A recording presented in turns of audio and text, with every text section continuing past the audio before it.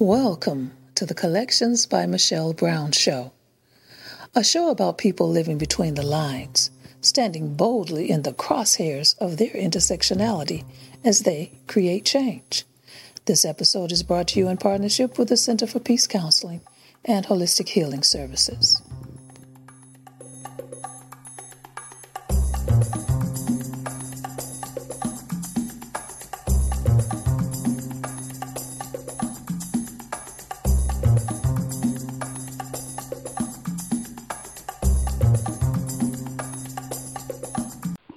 Welcome to Collections by Michelle Brown.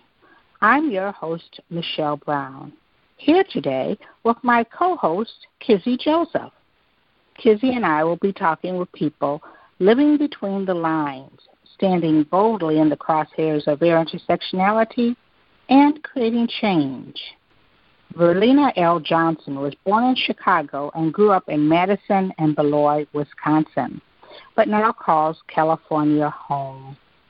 She's a multimedia artist whose artwork includes drawing, painting, sculpture, puppetry, performance, and video.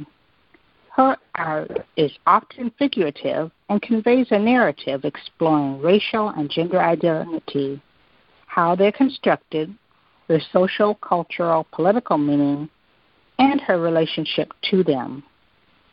She shares her journey in expressing art from the political to the personal. What I found especially interesting, Kizzy, was how she brought her energy work, her spirituality, into her art. That's really interesting, Michelle. What really resonated for me in this conversation was how visual art can be a healing force in our lives, and not only for the artist, but the spectator, too. I loved hearing about Verlena's sacred art-making process. I felt that it was a reminder for me to always ground myself when engaging with my work. We also touched on motherhood, a journey all three of us share as Black women. So true, Kizzy. And now, our conversation with Verlena Johnson. Verlena, welcome to Collections by Michelle Brown. How are you today? Life in California started interestingly this morning because we had two earthquakes. Mm-hmm. Wow. Yes, we had two. One was at about, I think, 4:30 in the morning, and that one woke me from sleep. And then I have a young son, so I ran to his room, and he didn't even wake, actually. And then there was another one, I think around 6:37. And I think the first one was the larger one, which was about 4.2 or something like that. Yeah, but there's obviously so much just going on in the world as it relates to the pandemic and George Floyd and politically, just everything. There's so much. So for me, just as a metaphor, lying in bed and being, woke in that manner, it's so jarring, and it just seemed rather fitting, to be honest. Now, you're originally from the Midwest. And I know you lived several places, but, I know I'm originally from the Midwest, and I know the first time that I was there, it was, really jarring to me. And people say, well, after a while, you just get used to them. Do you ever just get used to earthquakes? You absolutely never get used to it. I've been here, I think, 15 years.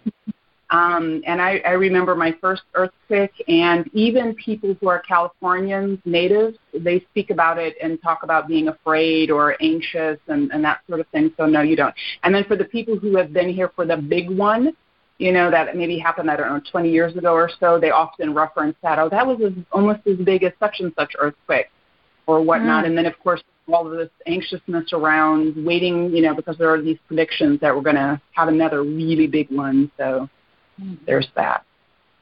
Mm-hmm. Yeah. Now, I know, you began in the Midwest. Yeah.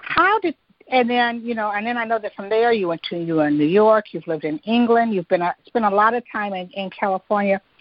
But one of the things that I noticed that you talked about was being in touch with and I hope I don't mess up your Salish Kootenai ancestors. And I know that they are in, is it the Flathead Reservation? How did you connect with that? in many ways, it's a kind of complicated story, as I feel oftentimes it is, because my mother's my mother is white, and she's Salish Kootenai and a mixture of various white ethnicities. But her mother died when she was 9, and her father actually was an alcoholic, but he was he had been adopted, and so he was not very verbal about his Native American heritage. So it wasn't really until she was an adult and he passed away, I believe, like in the very early 70s, that there was some land that they inherited in Montana. And as a result of that, she was contacted by the tribe, and she was an inactive member, and she began to, research her heritage. But prior to that point, it wasn't anything that her father spoke about, because he had been adopted by a white couple, as I understand it. I mean, his background or history is very vague, to be honest. And part of it, I'm sure, was, he just simply didn't know. And other parts of it could have been some shame back in the 60s and the 70s when he would have been coming of age because of the forced assimilation and the racism that Native people were experiencing, clearly up until today, but certainly back then it was really, really bad. So it was something more she, delved into as an adult woman. And then she became involved in something called Drums Along the Rock in Wisconsin, and they did powwows and other cultural things, and began to sort of research her heritage. You're an artist, and I often like to find out, were there other people in your family who were artists, or were you just like, we talked to, was it Vinnie Bagwell, and she said, like, she was always the kid who was drawing. What was your influence? I think for me also, I would just say creativity generally was really important to me. I consider myself a very introverted person and a very shy person in many ways. And so for me to be honest, there was some family trauma that I dealt with in a lot of chaos. And I think for me, my art and my imaginary world was a place to escape and to feel safe. And so I read a lot of books, spent a lot of time by myself, and started to draw and paint. I have vivid memories even in elementary school of drawing, and in high school as well. When I was in high school, an art teacher took one of my pastels of Janet Jackson and, without telling me, entered it into an art competition when I was about 16 or 17, and it won a first place prize. And I think it was at that point that I began to identify really as an artist and started, getting noticed for my art. But my mother, I would say, is very creative. She as well grew as a child, but it was never honed or nurtured quite in the way that I have had the privilege to do. And then my father is a blues musician. And I would say just growing up with my dad, and he always had guitars, usually multiple guitars, both the electric and acoustic, and he also played the harmonica and sang. So my entire life would be him just, playing impromptu. And then when I became an adult, and he was maybe in his 50s or so, he started playing in clubs, and people would call him up and have Big Jim come up and perform, various blues pieces. He was born and raised in Mississippi and spent some time in Louisiana. So for him, he self-taught when he was young, had access to a guitar, and kind of taught himself, and then hung around blues musicians in clubs, I guess, as a young man, and really gravitated towards the blues. And he had one foot, I would say, in church, and then one foot kind of like in the blues. And of course, there's a lot about that conflict. But so I've done some work that specifically deals with him as a blues musician. And he's just an amazing storyteller. So I feel as though he tells jokes, and I grew up hearing about Brer Rabbit and those types of things, which I later then learned about at university. But I feel like I tell stories with visual pictures, and I'm very interested in narrative. And looking at your pictures, there's one that you call Smokestack Lightning. Is that your? Yes. Is that your dad? It is my father. In fact, I'm sitting across from it because it's in my dining room, and it's a way for me to have my father in my home present. He lives in Wisconsin currently, and so my son can grow up with him. But it's him playing a harmonica with a few of the musicians that he's played with. And then there are several historical blues musicians, men and women. Bessie Smith is there, Coco Taylor, Howling Wolf. And then there's a train that's depicted at the bottom half, or bottom fifth maybe, of the painting. And that, of course, speaks of migration, which mirrors his growing up. You know, he came from Mississippi to Wisconsin back, I believe, in 1963. But that's true of a lot of African Americans who took the Great Migration, of course, earlier than that, more like in the 20s, 30s, 40s predominantly. But so it has to do also with movement. So I was very interested in depicting him within a historical context, but also giving homage to my father. That's nice. Yeah, just looking at your work, I'm so amazed by just by the vibrancy of it. Just the colors and the patterns and the spirals. It's just really like you really have to just stand and just take it all in. And it's just for me at least, it's a very like mystical, spiritual experience. Can you tell us, what are some of the things that drive your work, your approach, or if philosophy is a better word? Can you tell us more about that? Absolutely. Thank you very much, by the way. I feel in many ways privileged and I feel like you get my work just by the words that you've chosen to describe it.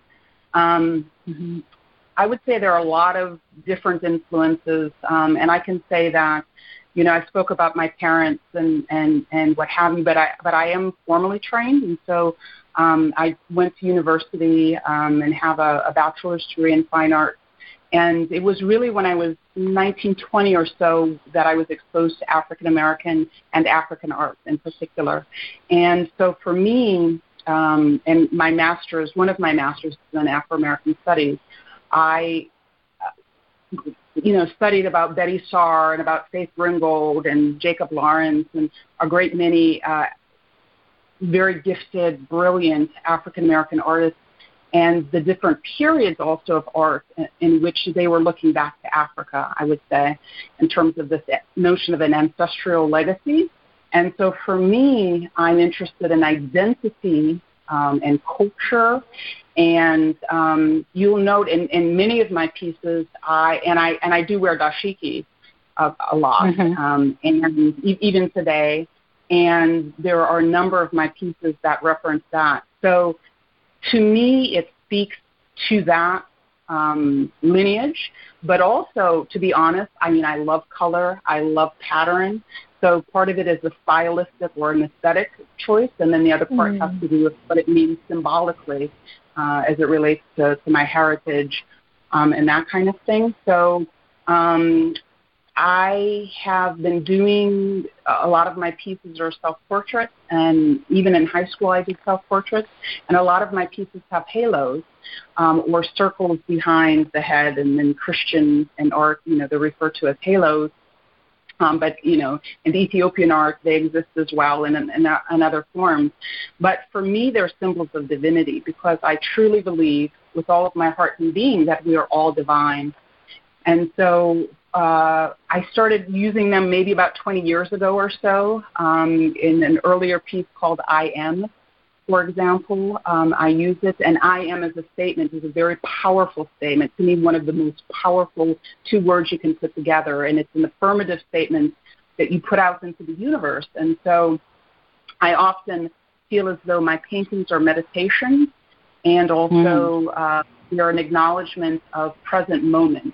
So when I look at my body's work and I look at my earlier self-portrait, and as I was in African-American Studies courses and thinking about feminism and sort of the gaze or the way in which the subject was looking, how they were directing their eyes, I became very interested in that.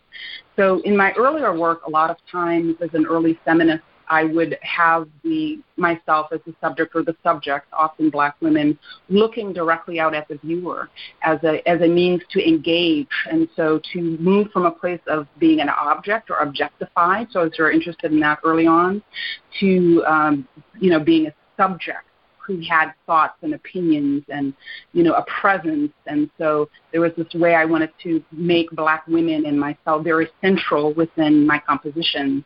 And so, but then what you'll note is there's an evolution of the eyes, because I realized as I was, doing things and reading around like Buddhism, and I was wondering, why does Buddha have his eyes closed, always depicted in that manner? And it dawned on me, of course, that he's being introspective, right? So what I began to, as I began to meditate and really think about myself as a spiritual being, as a soul in a body and with a mind, is that I wanted there to be balance in terms of my presence or my beingness. And so to kind of represent that pictorially, I began to show my eyes closed.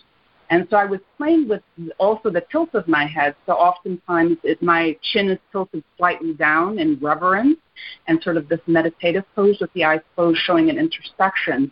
So really, to me, the body of work and the way I depict myself, and I put some of my self-portraits up, new portraits that aren't even actually on my website, because I notice these patterns and trends, and whether we're conscious or unconscious as creators of art, there are often these things that exist. And so I'm interested in the intentionality of that and what it is that I'm saying about myself and about others and my relationship with the world, about my identity, and that sort of thing. And to me, that is really my life's purpose, is to embody and have my work embody love. And so things like spirals, which mean infinity, or the only constant is change as a symbol, is present for that reason, as that reminder, if you will, that visual reminder. And about 4 or 5 years ago, I was sitting with my work, and I passed one of my altars, one of my multiple altars in my house, or altar spaces, if you will, and I saw one of my paintings that I had done several years prior to that. When I did the painting, I was a lot heavier, and I had very short hair, actually, and it was natural. But in this painting I had done, I had longer locks that were about shoulder length, and I had this eureka moment, and I thought, oh, my God, I painted myself several years ago as if I would look a particular way. Now, that wasn't my intention at all, but I glimpsed myself in a way, and I felt I feel art is so powerful on many, many, many levels. But when I noted that, I was thinking, I put all of these symbols in my work, which are important, right? They're visual reminders of things that are important, values, beliefs, etc., to capture moments and so forth. But I also, at that time, as we mentioned earlier, I had taken a couple of Reiki courses, and I was very interested in prana and the energy of things. So I actually often, or almost always now, have crystals with me when I paint. On my painting surface, I smudge with sage or other things, and I do it several times to set an intention to get vibrationally in a particular, open through my 7th chakra and allow, energy to flow through me, and I feel inspired in that way. And then I realized that not only did I want to represent symbolically certain things, but I wanted to imbue all of my work with energy, because I do feel that objects and things, all things have energy, and energy is just transferred. Everything is energy, and it's very connected. So there's this interconnectedness. And so that is one of the things that I also very intentionally started doing in my work several years ago. So as I'm working. And I could talk more about the symbolism and the birds and like there is other elements or whatever you'd like, but yeah. That energy resonates with me because I have a lot of art, and, I feel that energy, and even to where it's going to be. And I can tell people that, some people, like they say, oh, well, I've got a green couch, so I have to have a green picture. But for me, it is like, okay, I'll have a sense, the energy that's coming from the piece of art and where it's supposed to be. And I'll move furniture. I'll get rid of furniture because there's something about that energy that's coming from that. And every time that you go by there, you sort of sense it. And that really resonates when I heard you talking about, that energy that comes from it. And I know as an artist, and I thought that was also fascinating how you talked, how you had crystals and you would smudge, and that you're not painting something to go over a couch. You are putting an energy into it. And and I think that maybe that's a lot of what I was, I had mentioned to you in a message.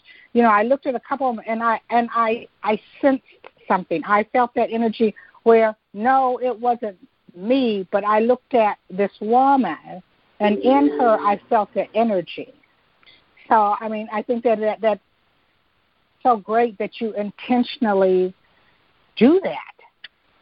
I noticed that one of the other things that you did, which I think is amazing, and I searched looking for it, that your M.F.A.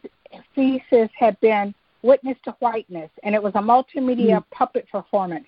Now, I know a lot of people, when I was looking at, you said what you did, and you have puppetry, I know that some people will go like, puppets, but if you look at puppets, they aren't just, they aren't stick figures, they aren't just a hand and a sock, they're these things. Can you tell us about Witness to Whiteness and why you chose that as your thesis project? Yes, I would love to. Thank you for asking the question. When I was working on my master's degree, I simultaneously actually had a solo exhibition at the University of Wisconsin in Madison. And I worked with Professor Frida Heitis-Gregorgis, who's an incredible artist and art historian of African American and African art.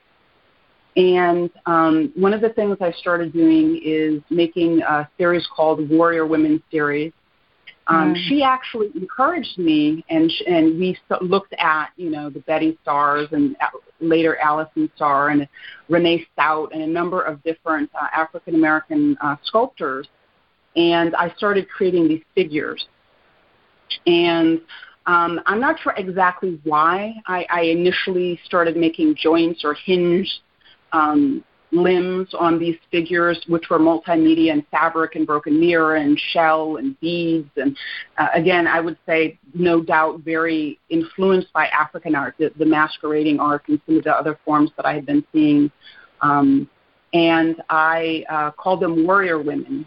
And they, at that time, even had crystals embedded within them. I was interested in masks, the notions of masking and armor, and of course, these very powerful figures, female figures. And then I began to take woodworking and carving courses. So carving is one of the things that I love, and I find it very meditative. And when I build puppets, my favorite forms are marionettes, which Troy, who is the primary puppet in Witness to Whiteness, is a marionette.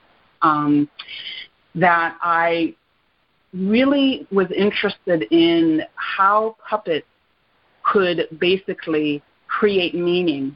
And initially, when I started using them, they were more symbolic, and I would construct them, and they were more figurative and not meant to be performed per se. Because at that time, I didn't consider myself a performer. I was just interested in the objects and this suggestion of their movement and notions of power and manipulation and things of that nature. But then what happened is I started taking, when I was at the School of the Art Institute of Chicago, in working on my M.F.A. in sculpture, I started working with puppeteers and in puppet troupes or in puppet theater, constructing puppets. And I really enjoyed that.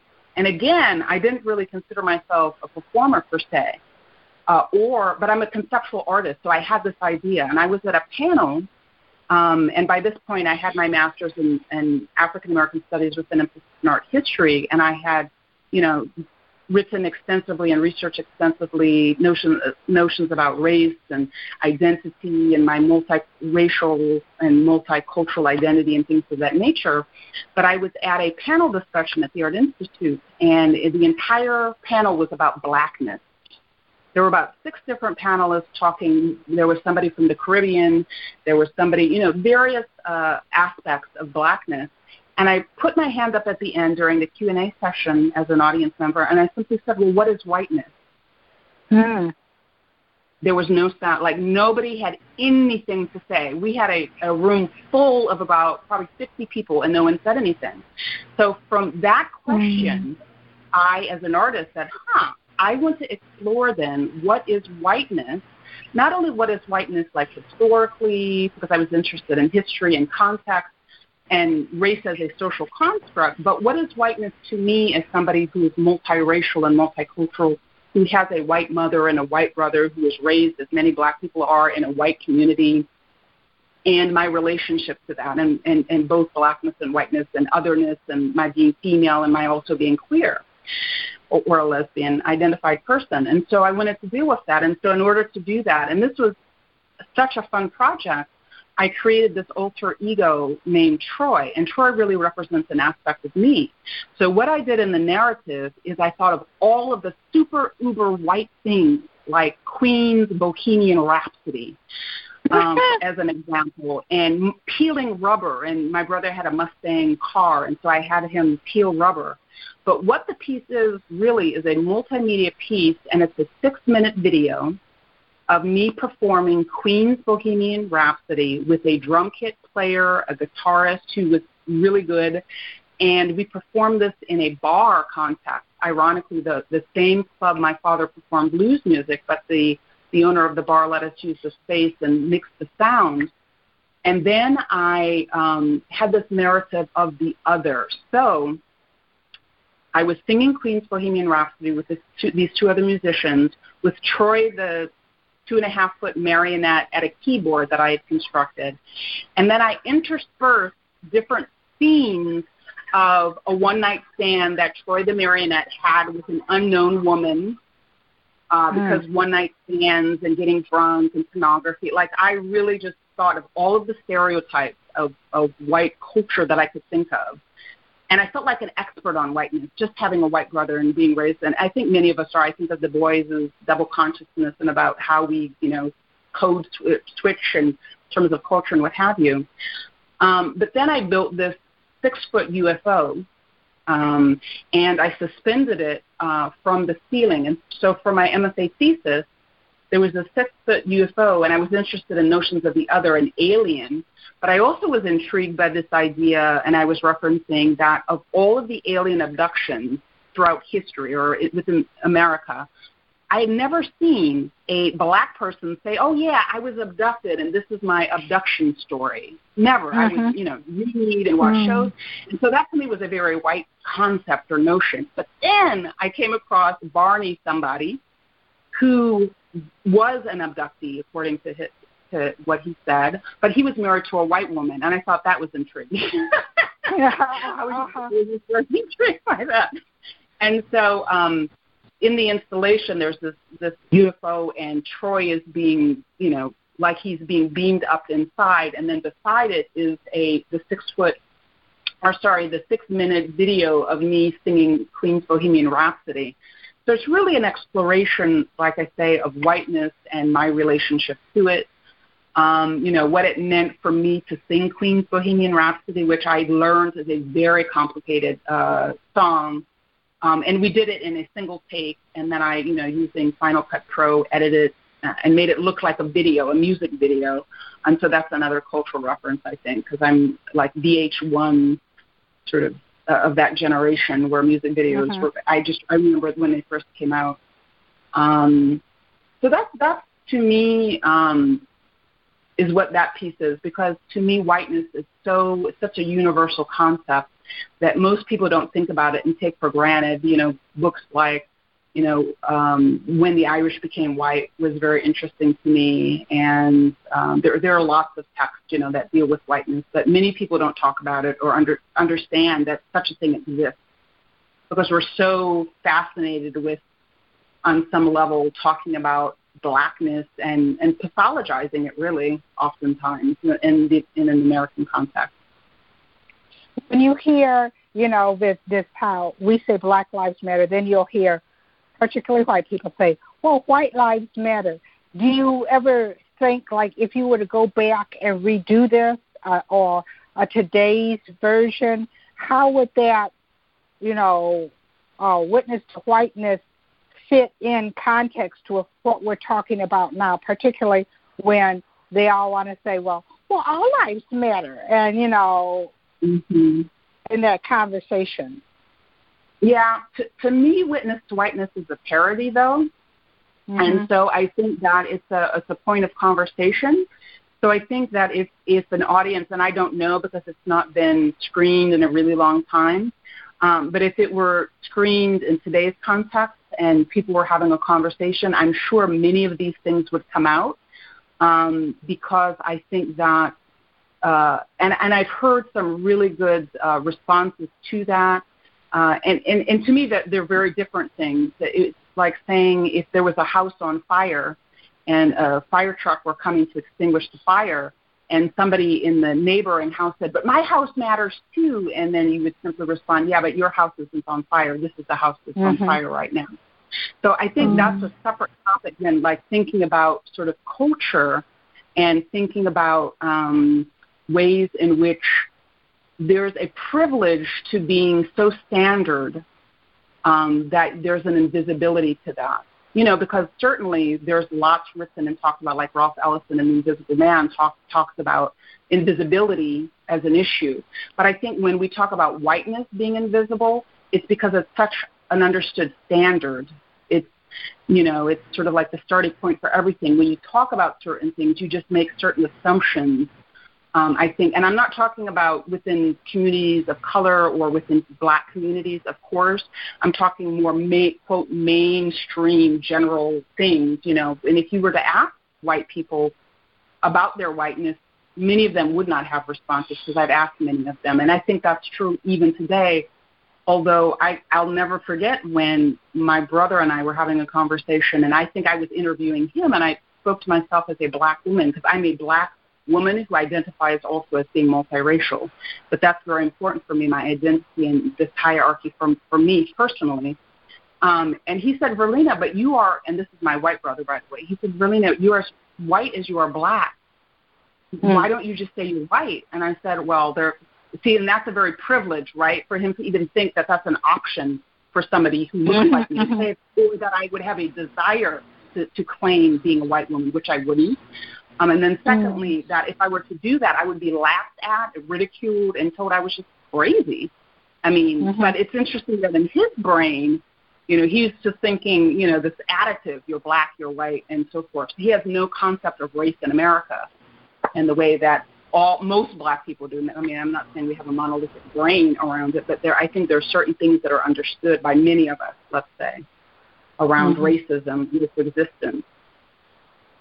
And along those lines, what has been your experience navigating art spaces as a Black queer woman? When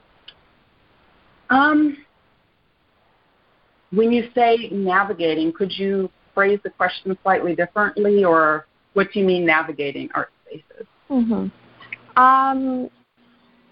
Just your experience in the art world with other artists. I think that there is the assumption, and maybe that still stands, I'm not sure, that, the art world is overwhelmingly white and privileges white artists. So I'm just wondering, how your identity and that space kind of interacts. It's an interesting question, and I think it's interesting that I would ask for clarification, but part of that is because, like, Gloria Anzaldúa talks about the borderlands and talks about the in-between spaces, and I feel like I very much have find myself in those spaces and find myself most comfortable in those in-between spaces. So I think a lot of people glamour that. I mean, they try to assert themselves in a particular canon, a particular conversation, a particular space, and want to be legitimate in those spaces. And I understand that, and I think there's a whole series of conversations that could be had about that. But I think for me, that because I came out when I was 17, so very, very, very young, or fairly young, especially back in the 80s when I did it in the Midwest, I think that I'm accustomed to being like outside, right? So, and also as a multiracial person, I'm accustomed to not being this nor that, but both or in between.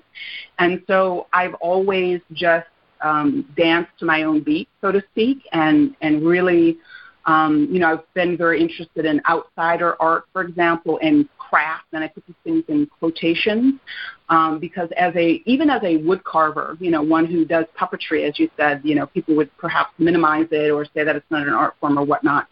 I've often gravitated towards those forms and those things, and I feel like the binary of having fine art versus craft, of having, the academia versus and trained versus untrained, these to me are very arbitrary distinctions, and they serve a power structure that suggests that whiteness and maleness and this notion of the creative genius producing work of a particular type in a particular moment, these things should be given value, while what others are doing creatively speaking isn't as important. And I've never, ever, ever bought into that, and I've always gone against that in what I've done.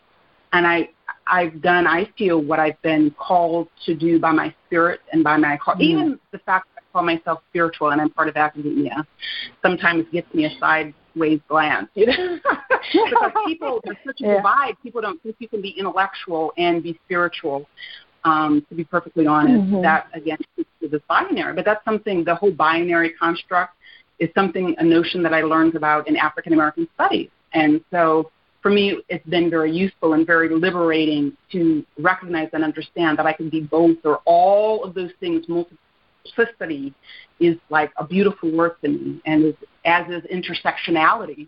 And the same is true of my not only being a woman, I'm obviously female identified, but also being a lesbian woman has been very, very important. And I think that I am who I am, and I do the work that I do, and the places or people who want to acknowledge what I do and invite me to participate in what they're doing, those are the places I wish to be, amongst my tribe or my people or whoever feels like my work speaks to them. And clearly I would love exposure. I would love to share my work to more and more and more people, and that's something I feel like I'm just, even though I've been sharing my work publicly, since I was probably in my 20s or what have you, I feel more called now to do that because I feel like my voice and my vision are more solidified, and I have a more clear understanding of what my purpose is and what the purpose is of my artwork, which I've not had before. So I feel people will be interested in my work, and if there's a venue that isn't, then that's not the venue for me. Well, we're going to take our first break here, and we'll be right back and continue our conversation here on Collections by Michelle Brown.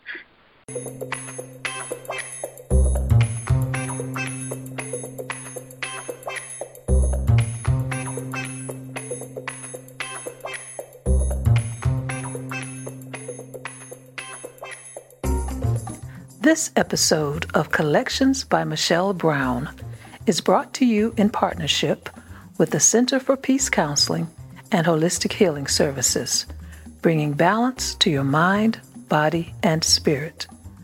For more information or to schedule an appointment, visit the center at www.thecenterforpeacellc.com.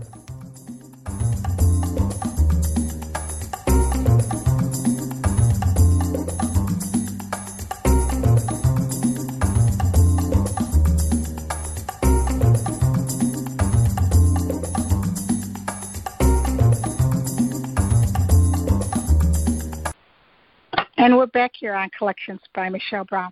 I just noticed something, Verlena, which had made me chuckle on side.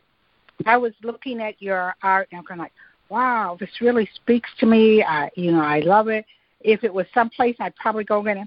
And it occurred to me, I just noticed, I was looking at your artist bio, and one of the things that you did is you've done a cover of the journal Sinister Wisdom.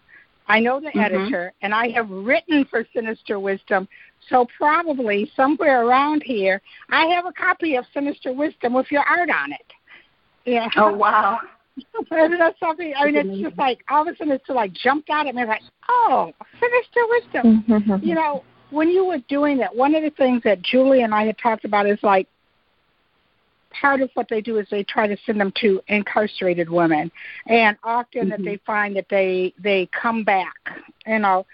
And I know that as you're doing your art, I know that sometimes part of it does involve the audience, but often you do what's in your spirit.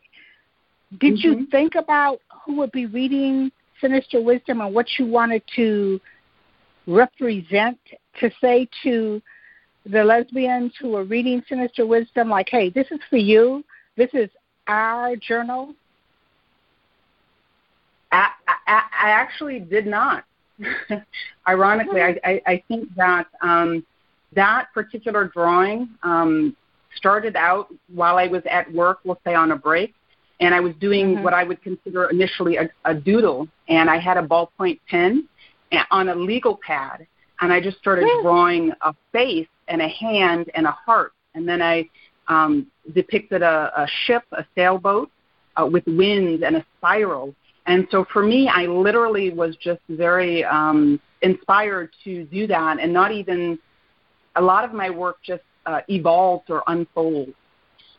Not all of it. I do a lot of what I would call very journalistic type works, and I fill journals also with these types of drawings, but they're very spontaneous.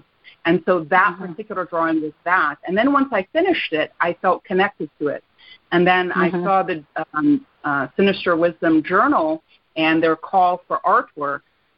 And I knew, of course, you know, the type of journal that it was. And I chose that piece and probably several others to submit for consideration. And that's how that piece got in the journal or on the cover. Yeah. Wow.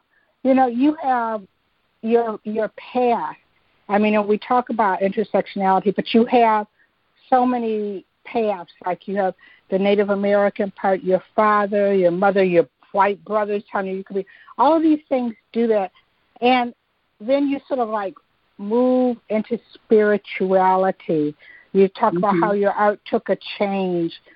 How did you, and I'm going to let Kizzy go on and talk a little bit more about Reiki. And I know she's involved more, you know, in Reiki, but did it seem like an inevitable path that you would lead you there, that you were on your way to this, in touch with this energy and spirituality? Absolutely, because my earlier work was very politicized and very overtly political. And what I mean by that is I would do pieces like I've done it's probably about 3.5 foot Mumia Abdul Jamal marionette, carved in walnut wood, painted straight black with locks from my head that I had cut and then put onto Mumia. And at that time, I lived in Chicago, and I was going to the Art Institute, and I had gone to police brutality demonstrations, and I had a sign that I had painted, and I realized that people were looking at the work, and they were very interested in the art, and they would ask me questions, and I thought, wow, that's very alluring, getting people interested in these political things or messages by getting them interested in the imagery. And so I did this Mumia Abdul Jamal piece. And so a lot of my work at that time were things like that, the witness to whiteness. I did a piece on blackface minstrelsy and an installation as well at that time. And then my experiences as a black woman in a predominantly white sculpture program at the Art Institute of Chicago. In fact, I have never had or seldom have had black women in my classes. And so a lot of questions would arise like, why are all your figures black? You know, I said, well, they're not all black. You know, 97% of them are. You're very astute. However, why is that a question, and why aren't you asking why 100% of yours are of white people? And so that's what I was talking about, the normalization of whiteness and how it's invisible. But who I was depicting was questioned because people felt excluded somehow because I wasn't depicting things that looked like them. And we can get into representation. But I was doing that. But what I realized as I was learning about law of attraction, as an example, is that I truly feel that what we think about, we produce and create. And so I knew and have known for around 20 years that I read books like Conversations with God by Donald Neil Walsh. I think that's his name, though I reverse his name sometimes. And I, felt that I was a very spiritual person, but not religious, that I was interested in these ideas and about love, and I realized love was such a powerful, beyond an emotion and a verb. It was just such a huge concept that I wanted my work to talk about self-love and love of community and love of others, and how we, not only we as human beings, but we as beings, I'm vegan also, animals and trees, like we all have, I believe, not only energy, but a beingness to us. We exist in this world, that I wanted to represent that, things like police brutality and Mumia Abu-Jamal and, his case, this innocent journalist who spent many, many years on death row, like all of those things are critically important. But when I think of myself as a visual artist and what my contributions are, and what my truth is and what I'm called to do, and when I sit in meditation and I'm very quiet, I know that it's to produce these positive, to me, beautiful, inspiring, uplifting types of work. If I am called to do something else, like I did a piece where I'm screaming, actually, this very quick piece of me screaming. I did a self-portrait selfie first and then based it on that. It was right after George Floyd was murdered, and all of these things were happening. I felt very frustrated. And so in that moment, I wanted to capture that, but there's still a halo, and I'm still divine, and that emotion is an aspect of my humanness, right, because we all feel a range of emotions. So I'll do that, but overwhelmingly, there's a peacefulness that I'm wanting to not only exude in my work energetically and pictorially, but that I want to promote and nurture and remind us that we all have that within ourselves and we have access to it all the time. And our society is riddled with so much anxiousness and anxiety and fear and so forth and so on. So I would love my work to remind people to find stillness within themselves and to, as much as possible, maintain that sense of serenity and calm and peace, joy, love, bliss, happiness. You have two that it's interesting. The names are similar, but as I look at them, I get a different feeling for each of them. One is When the Light Kisses the Darkness, and then you did The Light Kisses the Darkness. Well, I tend to, it just seems something about the first one, When the Light Kisses the Darkness, there's something about that one that, really resonates with me, and there's a warmth that I feel. The names are similar. You've got, if people would say or describe them, there's a lot of similar pieces to it, but they're so drastically different. Can you talk about those two? So one of the pieces is relatively small, 11 by 17 maybe or something like that, and it's a watercolor painting done on paper. And that one came first, and I was very interested in this idea of the shadow self and the dark night of the soul as a concept. And so the shadow self is something I think that comes not only from psychology but spirituality or spiritual text, is this idea that we all have these shadow selves within us. So I love promoting the light. I feel like we're all light, and light is critically important. But I think that many of us you can think of it in terms of an emotion like depression or, sort of a more negative. You can think in terms of negative versus positive. But there are this yin and this yang within us, I believe, and there's this sort of balancing that exists. But I feel like, I have on varying levels dealt with my darkness and processed it and, understood. For example, I mentioned childhood trauma, understood where that was coming from. And, there are things in the world, oppression being one of them, which are very dark, right, which come from very sinister or evil, or destruction is an aspect of that. And part of that is you can see that within nature, so it exists, and it's a part of who we are. But I feel it has to do with our choices. So we can choose to focus on the darkness, if you will, within ourselves, or we can choose and nurture the light and allow that to come in and, and to sort of in our daily decisions and how we wish to move through the world. And so I often ask myself, what would love do in this situation? Let's say I'm having a very conflicting situation at work or perhaps with a friend or a family member. I ask myself, what would love do? And so that's myself asking, what would life do? And so I feel at times, even within myself, that there has been a struggle. So when I say that light kisses the darkness, there's an acceptance that it exists within them. And so there are words embedded that are not very visible, such as I am love, is kind of hidden within the context. And a lot of my work, there are these nuances also that you don't necessarily, it's hard for me to capture in pictures. But you can see when you're looking at the work and a light is reflecting, and I use these iridescent paints, for example, where I do things very lightly. And so you really have to look for that, so that I am love, I am light, and that kind of thing. And then there are the spirals. But I also took a print of my hand by painting my hand gold and then pressing it into the thing. And there's nothing more personal than, of course, a fingerprint.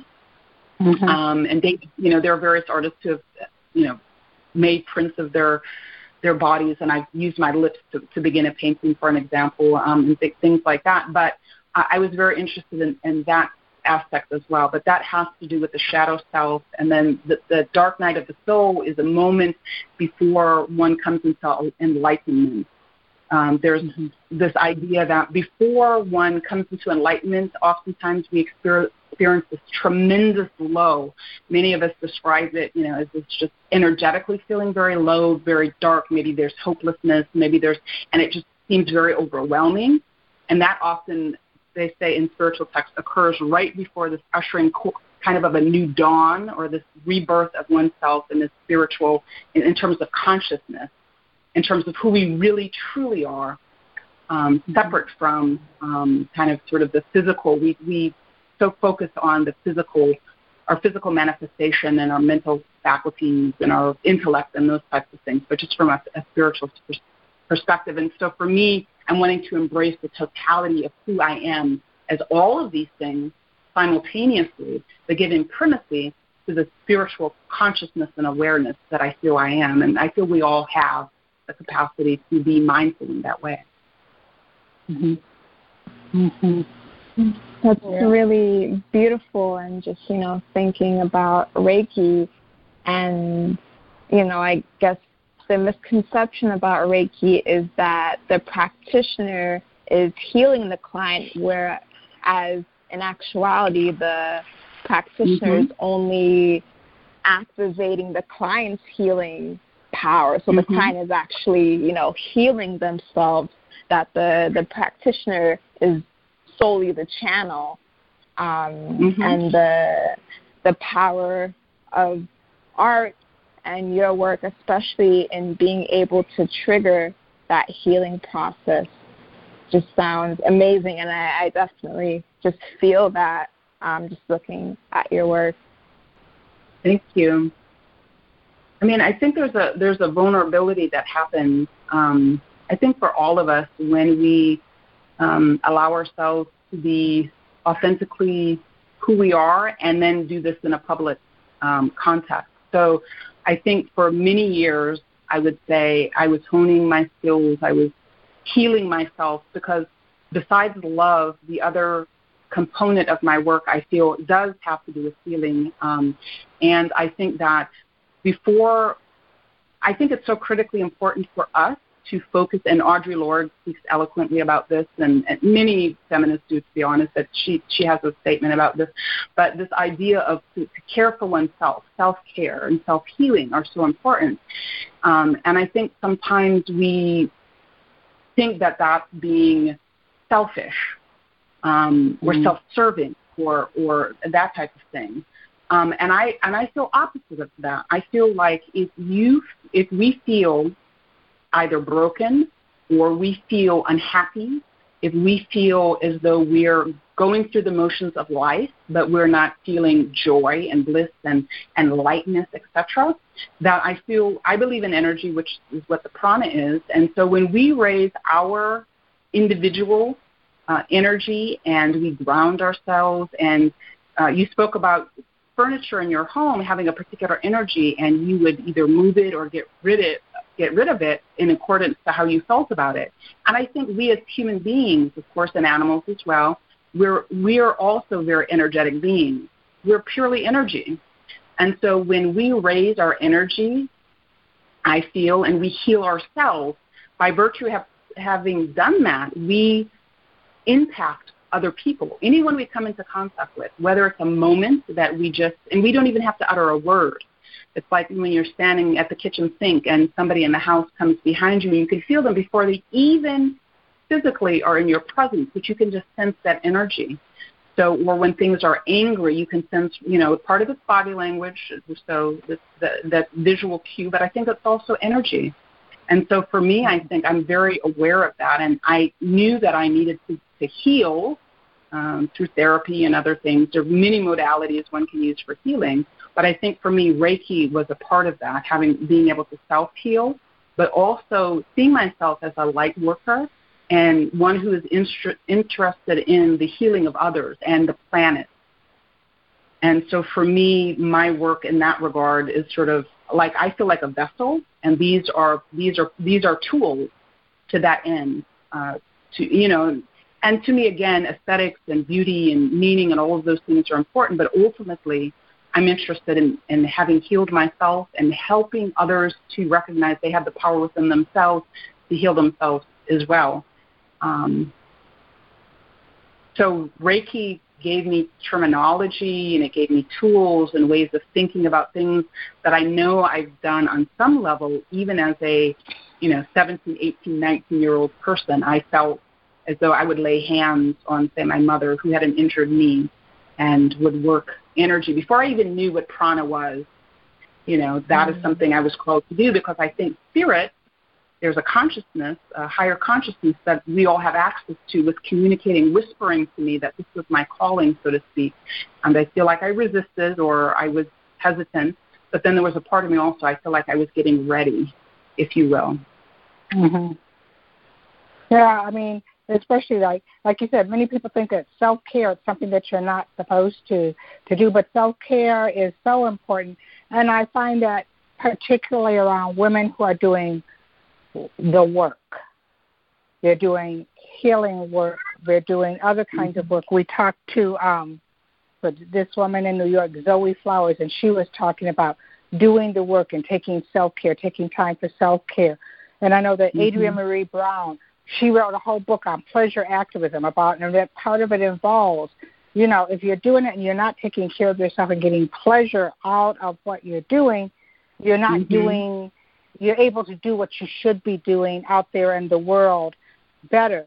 And, it's interesting that you have been able to, and often you see that in some of your work. As I look at it, there is that energy that comes through, and that the spirituality of it. I keep going back to looking at it. I see different ones, and I can even I know that a lot of them are you, but there's a way that you're looking. It's like I can feel you meditating, or you're thinking of going to a special one. I know the one night that you did last year. It's like I look at that, and you want to close your eyes and just sort of meditate or go to that place and do it. And sometimes, it's not just sort of sitting there going, oh, a picture, a piece of art can help facilitate you go into that place. Have you gotten feedback from people since you started to do the energy work and involve that and engage that? Have you found the response to your work when you talk to people is different from like your political days? For sure. I did an exhibit. Well, I did the two last exhibits I did. It was interesting because one of them was at UCLA. It was for African-American Studies department, and that was more of a retrospective, and I was talking about the influence of African-American studies on my work. So that was one context, and I had some of my work exhibited in the space that I was giving my presentation. And then I did an exhibit in a place called the Situation Room, which is a feminist space in LA, and it's a very small gallery. It's a converted garage, actually, but made into a gallery space. And I had a piece that I carved called Meditating Woman, which is like a 3.5-foot figurative, abstract figurative sculpture that's sort of a figure, but it's also an altar, and her hands are clasped in front of her, and there's an area in her fourth chakra area or chest area where you can place a crystal, and then I put a lotus flower in her hands, and then her torso area is hollow with sort of it's kind of hard to explain, but it's hollow, and she's round in a sense, so and there's this pierced area at the bottom portion of her body that's to resemble like a church or a spiritual place. It has this arc, and you can place a candle or something to illuminate. So there's this illumination that occurs within the figure, which kind of mirrors that. And so I'm thinking about all of these things, and I placed it within the context of the gallery space. And so for me, then, the entire gallery became a spiritual sort of space. And I transformed it, which is what I wanted to do energetically, and burn stage again. And I had my different pieces out. But the way people moved in that space, very quietly. You know, there's a piece called, I'm not sure if it's on my website or not, but it's called Protected. And it's a self-portrait of me in acrylic, and it's a large format. And the halo is, there's a rainbow, basically, a rainbow that encircles the halo. And then there's a feather in one of my locks that goes right across my fourth chakra. And it's called Protected. And then right next to that piece was a piece, a self-portrait of myself when I was 7 years old, based on a photograph. And it was entitled, Sissy's Superpower Was Surviving Abuse. And that piece was very unusual for me, but I literally could not do the piece. As I was painting it, I wanted to reproduce this photograph of myself at age 7, and very innocent, large afro, brown dress with flowers, very 70s looking, of course. And the colors were very dark and muted. And you know, a lot of my work is very colorful. And but I drew this halo, and the halo was gold, but I was inspired to put the words in red, you know, and things that were very violent, actually. And when I was painting the piece, I almost felt like I was doing this inner child work and recognizing the little girl within me who was still very wounded, who wanted to feel heard.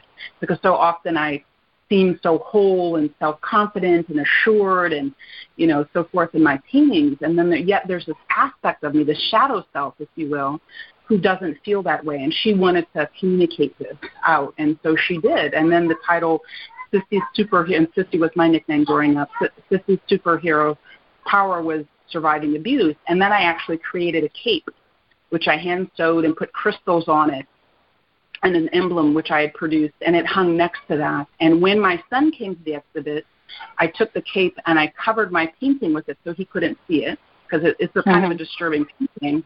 And then when he left, actually, I removed the cape and hung it right next to it on a little sort of hook. And if you think about it, like that piece and the Meditating Woman And then all of these self-portraits, it is really about healing and reminding us, I think, of the importance of that for each of us. And so I think even clinicians, as I understand it, when they're going through their programs, they have to heal themselves. That's really important. They talk about their childhood stuff and they bring stuff up and they, deal with it, because I think that we are that important, that we deserve to feel whole and healed. And I feel like critically important. And there's a part of me that feels very self-aware. And I think Frida Kahlo is by far, she's like one of my favorite artists. And I think even as a young woman and as a teenager, I felt an affinity for her because of her imagery, her symbolism, and the violence that she had endured and the trauma, but how she depicted herself in such a confident, defiant, strong, but vulnerable, kind of way. And she's very honest, I think, on many respects, as well as constructing this persona of herself. So it's complicated. But she said, she did all of these self-portraits because she knew herself most, to some extent. She spent a lot of time alone while she was healing from her various accidents and surgeries and so forth and so on. Yeah, from the surgeries she had. And so I think, there's something to be said about that. But, the painting for me as a process is a meditation. And I think also it is an opportunity for me to, and what I've been thinking about recently actually is going back to that painting I refer to, that for me was an acknowledgement that I had produced an image of myself in the future, is that they're affirmations. And Louise Hay is one of the big affirmations cursed people around, but many people speak of them. And the power of our words and our claiming certain things, and putting things out in the universe as though they are. So they're not prayers. We're not asking for things. We are saying, Abraham does similar types of things, but we are saying essentially that we are these things.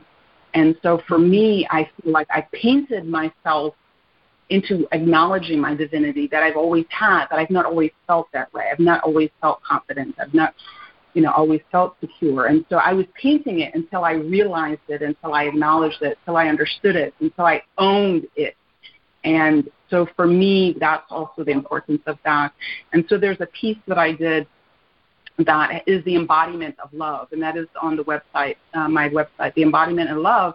And that, for me, is an affirmation of me calling forth a lover. I had, I had been divorced for a number of years at this point, maybe 5 years, and I had been outside of a partnership, and I wanted to call her forth. And so for me, when I did this, depicted this image of myself around my halo, I put all of the words and the characteristics of the type of woman I wanted to call to myself. She would be compassionate and spiritual and loving and fun and, all of the words. And so those were these activating words that would call her forth. And I recently, so several years later, did a piece called Divine Love, and I depict myself and my girlfriend. And for me, that is in terms of call and response, it was a response to the lover that I was calling forth. And I look back, and she epitomizes all of those characteristics that I had said I wanted in a next partner. And that is very different for me as well, because I often depict myself alone. But in terms of the law of attraction principle, by depicting myself alone, you are essentially saying you'll always be alone. And I think being alone and being solitary is fine. But I wanted to, again, affirm this new relationship or newer relationship by depicting myself and my girlfriend. And so that was huge for me. But so... Okay, well, we're going to take our second break, and we'll be right back.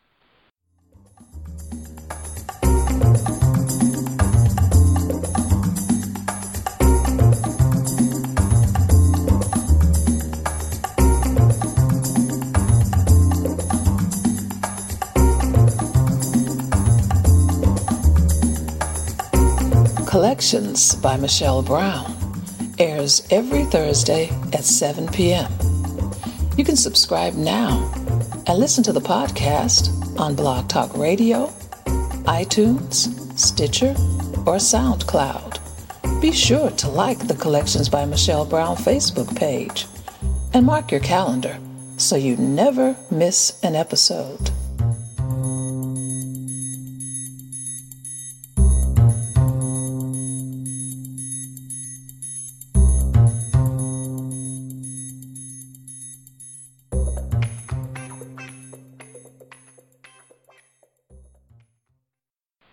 And we're back here on Collections by Michelle Brown. And if you're just joining us, we're finishing our conversation with Verlena Johnson. She's an artist. Just amazing work. We've taught, and through your work, you sort of honored your father. You sort of showed your whole journey, in different aspects of your life, as to going back and looking at the one where you were a child and what had gone on then. And I can see, as I look at it and see you changing, the transformation and the growing in you. You are a mom. You're a mother of a black child, a black male child. How did motherhood change your perception, or what did you want to make you want to bring into your world? And then I look at the pictures, I see that love that you have for your son. And you see your son, and you think of, particularly in these times when we know that black boys, our black sons are born, I was telling someone once, from the time that my son went out first to ride his bike, I was like, be careful, don't go too far, because I knew that someone might see him and hurt him, and you wanted to protect him. How did becoming a mother and being a mother of a young black male child, how does that change you, and how are you reflecting that in your art? For me, it was an incredibly unexpected and transformative experience. I think as somebody who's been always, or from the time I was very young, very women-centered and very much a feminist, and, I didn't have my son until I was 39. It was a very deliberate choice. My then wife at the time and I decided to have a child together. And when he came into the world, I literally brought him into the nursery after he had just been born. And I thought, wow, I cannot believe, and I said this to myself, I cannot believe they let me take him home. Because he was this little precious, beautiful baby. And I didn't have much experience with children or raising certainly babies and what have you. And I feel like I have learned so much about just mothering and being a parent, but also about maleness that I couldn't even have fathomed. I was, becoming a conscious feminist back in the late 80s, early 90s, in which, gender was the social construction, right, except for we had different parts of our anatomy and so forth that distinguished us. But a lot of that I thought, and I had read, was due to society training us to be a certain way. Women are softer, more feminine, more nurturing, and boys are more this or males are more this, because we teach them to be that way. And my son was raised with a little kitchenette set. He has stuffed animals and dolls. And don't get me wrong, he is a very nurturing, very sensitive, very introspective, very thoughtful little being. To me, you can tell even the way I speak, I love and adore him. But there are certain aspects of his maleness that I believe are more chemical and have more to do with not things that he's being taught. There's a way that he lives in his body, like he plays big, and there's a physicality to him. Now, I was a, quote, tomboy. Now we don't use those terms, but growing up, it was very much like that. I loved playing with my son and wrestling with my son. But we gave him these toys and these dolls, but he loves taking things apart. He loves, his mind works a certain way. And so he's very different than I am. He's very into science and into math, and I'm more into, he's agnostic and has been self-identified as an agnostic since he was about 6 or 7, actually. I love it. And so for a very spiritual person, he loves meat. I'm a vegan, and and so forth. When he's with me, he's vegan. But, so I have had to question not only myself and who I am, but I've had to, because I'm responsible for him. He belongs to me, and I belong to him, to explain things to him. So as I've, spoken to him about himself, because I have noticed, and one of the things that for me as a person has been the most heartbreaking as it relates to raising a black son, and I'll just say, for listeners, that I'm light-skinned and my son is darker skinned. He's quite dark-skinned, actually. And I remember he'd make remarks about my being light, or he would say that I was white, right, as he was, learning about race and difference. And, he was about 3 or 4, why am I dark and you're white, Mommy? And I would say, I'm not white, I'm black, and that blackness comes in many, many, many different shades. So I had to affirm that. And it took a couple of years, honestly, to consistently tell him that. But he was just interested in, who he was and why I looked different than he did. But I've always been very honest and open with him. But when he was very little as a black boy, I felt people, and when I say people, I mean white people. We live in we live in the Valley in California outside of Los Angeles. It's very Latino and very white, is that people's perceptions and people's behaviors of how they looked at my son and how they behaved around him changed from when he was a baby and a toddler to now. And my son is a big 11-year-old, and he's very tall. I'm 5'8". He's likely going to be 6'4", 6'5". I have a couple of cousins who are 7 foot. So he's a big, broad fellow. But this notion that blackness is threatening, right? And I've read about it in books. You know what I'm saying? A lot of people have talked about it, and we talk about it in the context of police brutality in particular. But how people get profiled and othered and are menacing, this idea that blackness is an issue or problem to address, to control. I see that, where people, I believe, and he says as well, people treat him and say different things to him because of his complexion, his darkness, his kinky hair, and so forth. So I think for me, being a parent and caring so deeply and feeling responsible for this little being, this person, this human, just makes things different. And so when the whole George Floyd thing happened, for example, I was filled with anger, which was, something that I had experienced even in my early 20s and what have you around these types of things, and a sadness, but a fear for what continuing to have a society like we have means for my son and his experiences.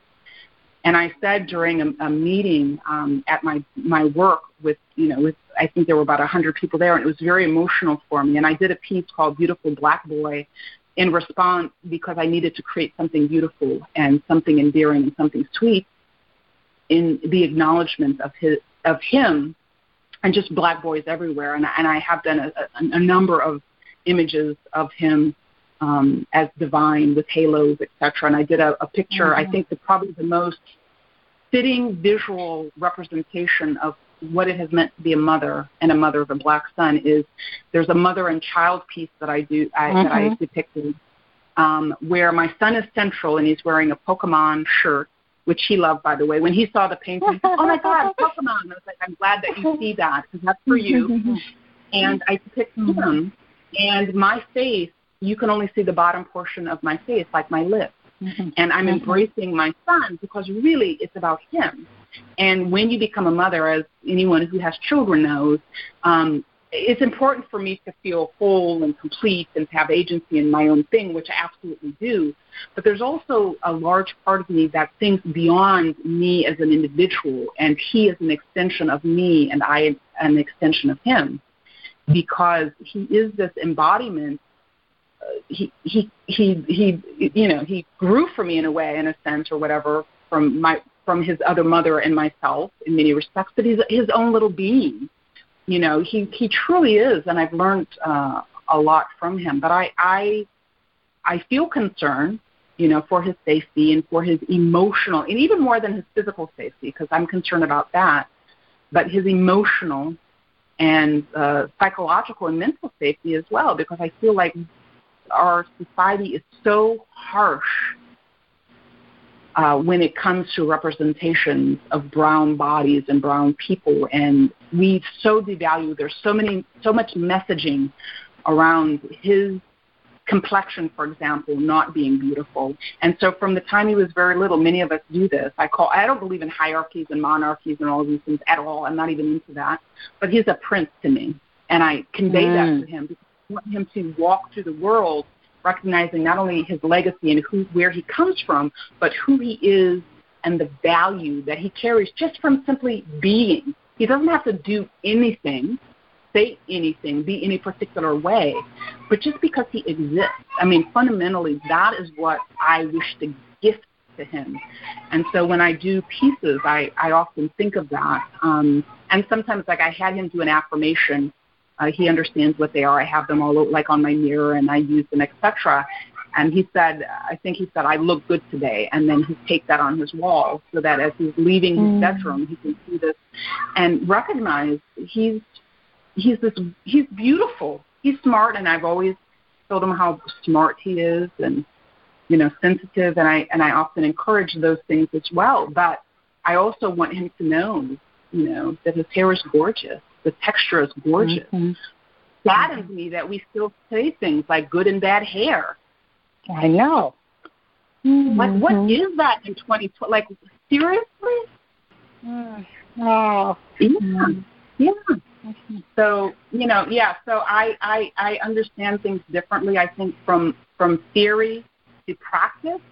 And also, I think because of my connection to him, and, he looks to me to make sense of the ludicrousness at times of our society and things that exist in the world, and to try to find words to explain to a child why these things are happening, why someone wrote the word nigger, for example, on a bathroom wall at an elementary school. Like, what is that? Like, that is a very different task than just to understand it for myself as an adult woman who has all of this experience, right? But to a child, I think there's an innocence and a desire to understand things and for things to make sense. And a lot of that stuff doesn't make sense. We can intellectualize it and historicize it and kind of make sense of it a little bit, but still and yet, I believe we are all one. I believe we all, each and every one of us, has value. And so for there to be such division in our society and hierarchy is disheartening. So. So when I look at the one you were talking about where he's in the Pokemon shirt, it makes me feel something in my heart. Do you know what I mean? Because, like you said, he's right in the center, and there's that halo. And and Kizzy knows, Kizzy's a mom. When you hold them, there's something about it. It just reaches right in and grabs your heart, and that's what I saw in there. It said it all. Like about what being a mother is, and that love that you have, which is like, the greatest love. Agreed. And I wouldn't have known that if you had asked me at 35, like what do you think this will mean, and how do you think this will change you? It's kind of like, for me, I turned 50 this year. I could have never conceived of what it would have meant to be middle-aged, right? And in my mind, I've pushed middle-age now to 80 or 70. You know what I'm saying? So I take some issue with how we view youth, and how we view aging just generally, but I'm not ashamed. I'm very proud to have lived to see 50.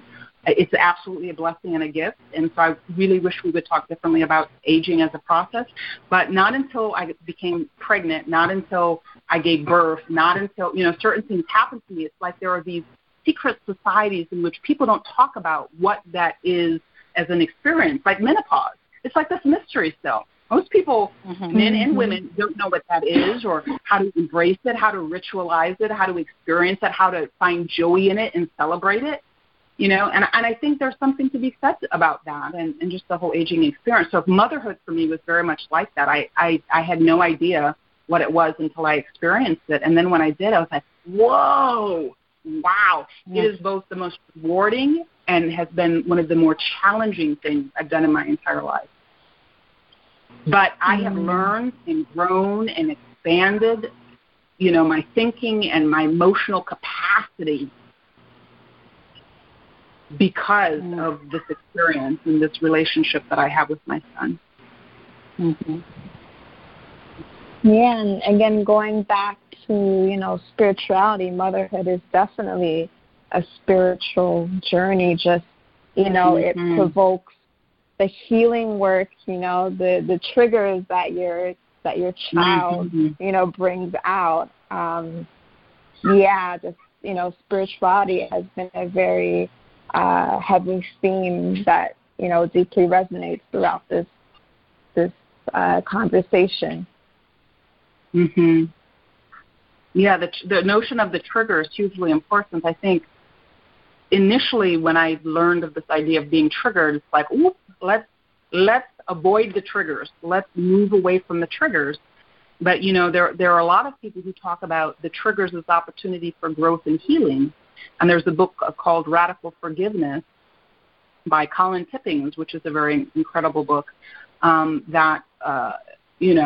we learn about the utility of radical forgiveness. And it's not like regular forgiveness in which you have to not only forgive and forget and sort of make good with or friends with the individual who's harmed you or you perceive has harmed you. But for me, I realized that there is a spiritual component to having experienced certain things so that I could better understand myself, and to forgive is to let go.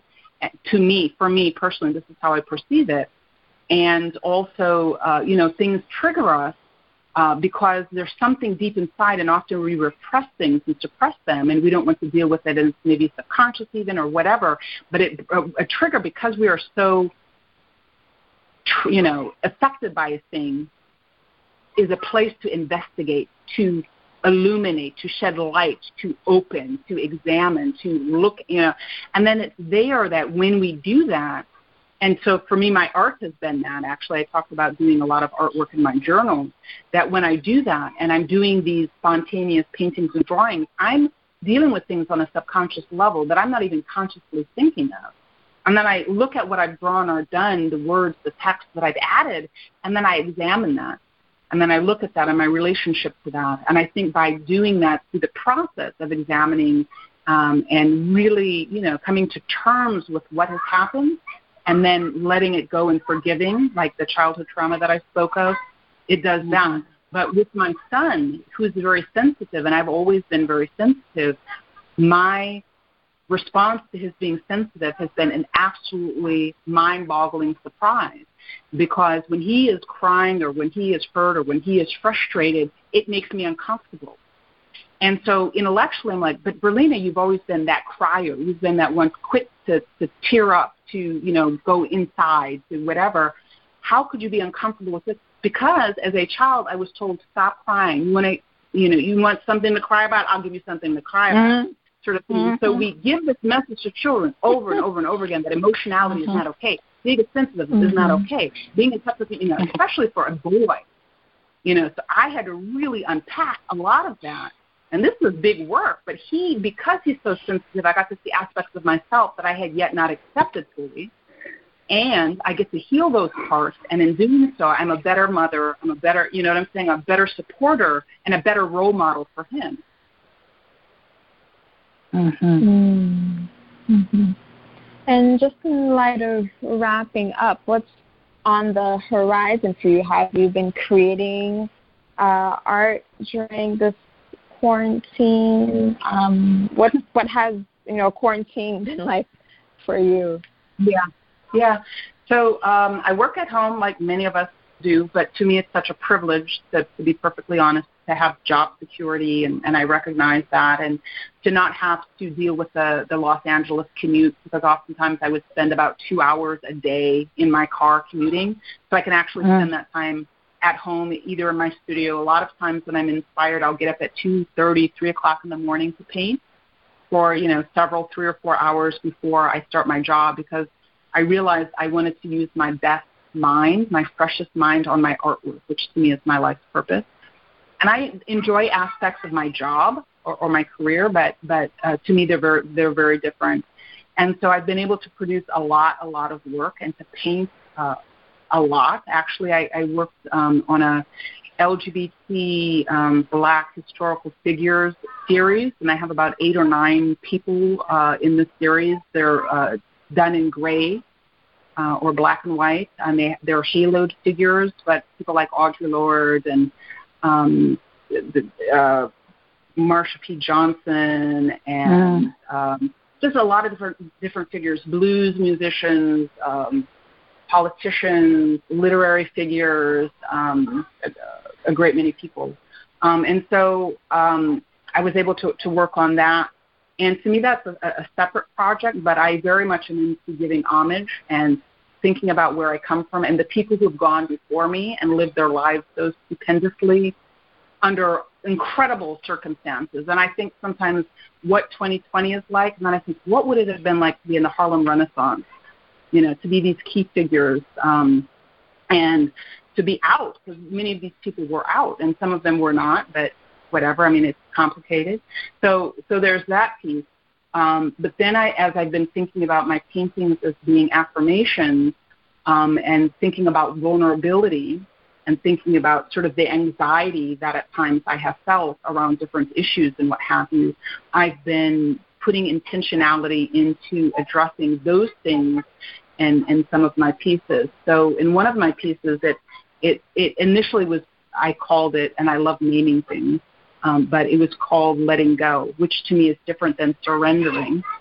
And it's done from a portrait, and I'm just finished it and started another one.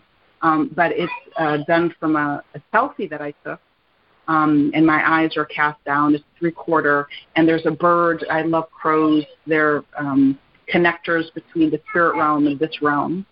So they're very spiritual communicators to me, but it's emanating from my 6th and my 7th chakra. And then I have a sunflower, which symbolizes optimism at my heart chakra, because I'm very hopeful. Right, I have lots of optimism. But prior to doing this piece, I was very filled with a lot of angst and anxiety about some personal issues, and I think just the pandemic and all that is happening.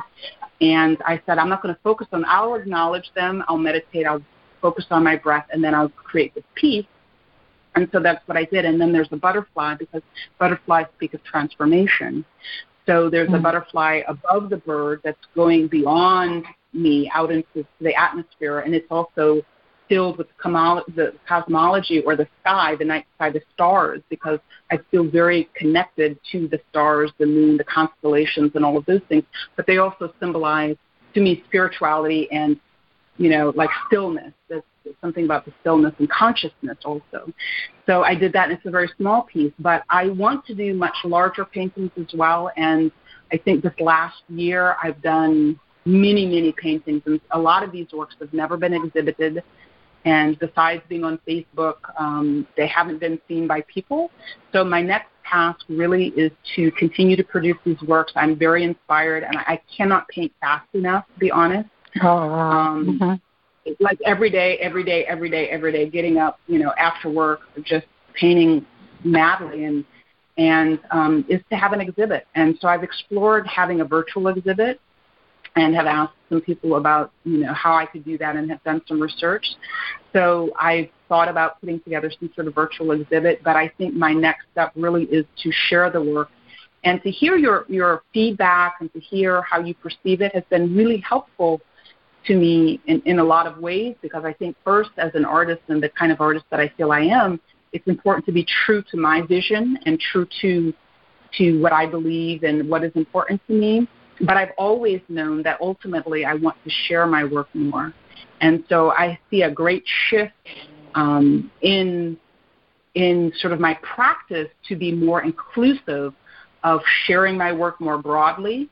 But also I see in the future doing work of other people also, and also communities of people. So I really want to work much larger and talk about relationships between people. As well as, and I think, again, many of my paintings have been self-portraits, but I want to deal with relationships as well, my personal relationships, but how we relate to other people, how we allow ourselves to feel connected. And again, as I said, I know, all caps, that ultimately we are all but one. right? Mm-hmm. I believe in this global sense of our being one. And so I want to depict that and represent that and really remind us of that. When people see my work, and I love that you said you see it and you think of meditation, and not just meditation like Om, which as a principle, I use that Om symbol in my work emanating from 7th chakra for what it is, in terms of what it represents from a vibrational perspective and what have you. But I think that meditation can occur all the time in all that we do. I believe in walking meditation, meditating while one. It's a state of mind and a way of being intentional and conscious in the world, and we can literally shift at any moment, from thinking about the exterior and these experienced situations so strongly impacting how we feel, to me, is something that I'm interested in changing such that I more, like I said before, more often feel calm and peace and joy. And it's good to be reminded of my humanness and to experience anger, but then to move beyond it is healthy to me personally. That's how I envision it. And so that when people see my work, maybe it will remind them to care for themselves, to take breath. We are I can speak for myself, so disconnected from my body and from my breath that I remind myself of doing that. So when I am surrounded by my work and my crystals and my this and my that, these are exterior reminders of things that they reside within me, but I forget. Well, Verlena, I want to thank you for taking the time to talk with us. I look forward to seeing more of your work. I think it's beautiful. And this conversation has been wonderful. As you create more, I hope that we can talk again and go over more. Thank you so much. Yeah, you're very welcome. I would really like to thank both of you also for this opportunity, not only to speak about my work, but both of you, and I don't know quite how to say this exactly, but are so excellent at asking questions and inquisitive, and clearly, I know your background a little bit, Michelle, but you have done research and you're coming informed, and just gave me an opportunity that most people would not even begin to know how to ask me about my work. Clearly, you know what I'm saying, if that makes any sense at all. And so I feel like this is has been a very unique opportunity. And the fact that you know about Reiki, as an example, like you know intimately about Reiki and its process, clearly, if I had said most of what I've said in the context of this interview to a great many people, they would have either been dismissive or they would have been unsure on where to go next, because they wouldn't have had any idea what I was talking about at all. We would have been speaking slightly different languages. So I really appreciate you all being so authentic and generous and caring in your interview with me. My co-host, Kizzy Joseph, and I want to thank our guest, Verlena Johnson. Verlena is a multimedia artist whose artwork includes drawing, painting, sculpture, puppetry, performance, and video. She shares her journey in expressing art from the political to the personal, and how visual art can be a healing force in our lives, not only for the artists, but the spectator too. Be sure and follow Collections by Michelle Brown Blog Radio on Facebook, Twitter, and Instagram. And let us know if you have a suggestion for a guest or topic for a future show. You can support the podcast by becoming a sponsor of Collections by Michelle Brown on patreon.com. You can listen to this or past episodes of the show on Google Play Music, SoundCloud, iTunes, Stitcher, or Blog Talk Radio. Join us next week when we'll introduce you to another amazing individual living between the lines, standing boldly in the crosshairs of their intersectionality, and creating change right here on Collections by Michelle Brown. Thank you for listening.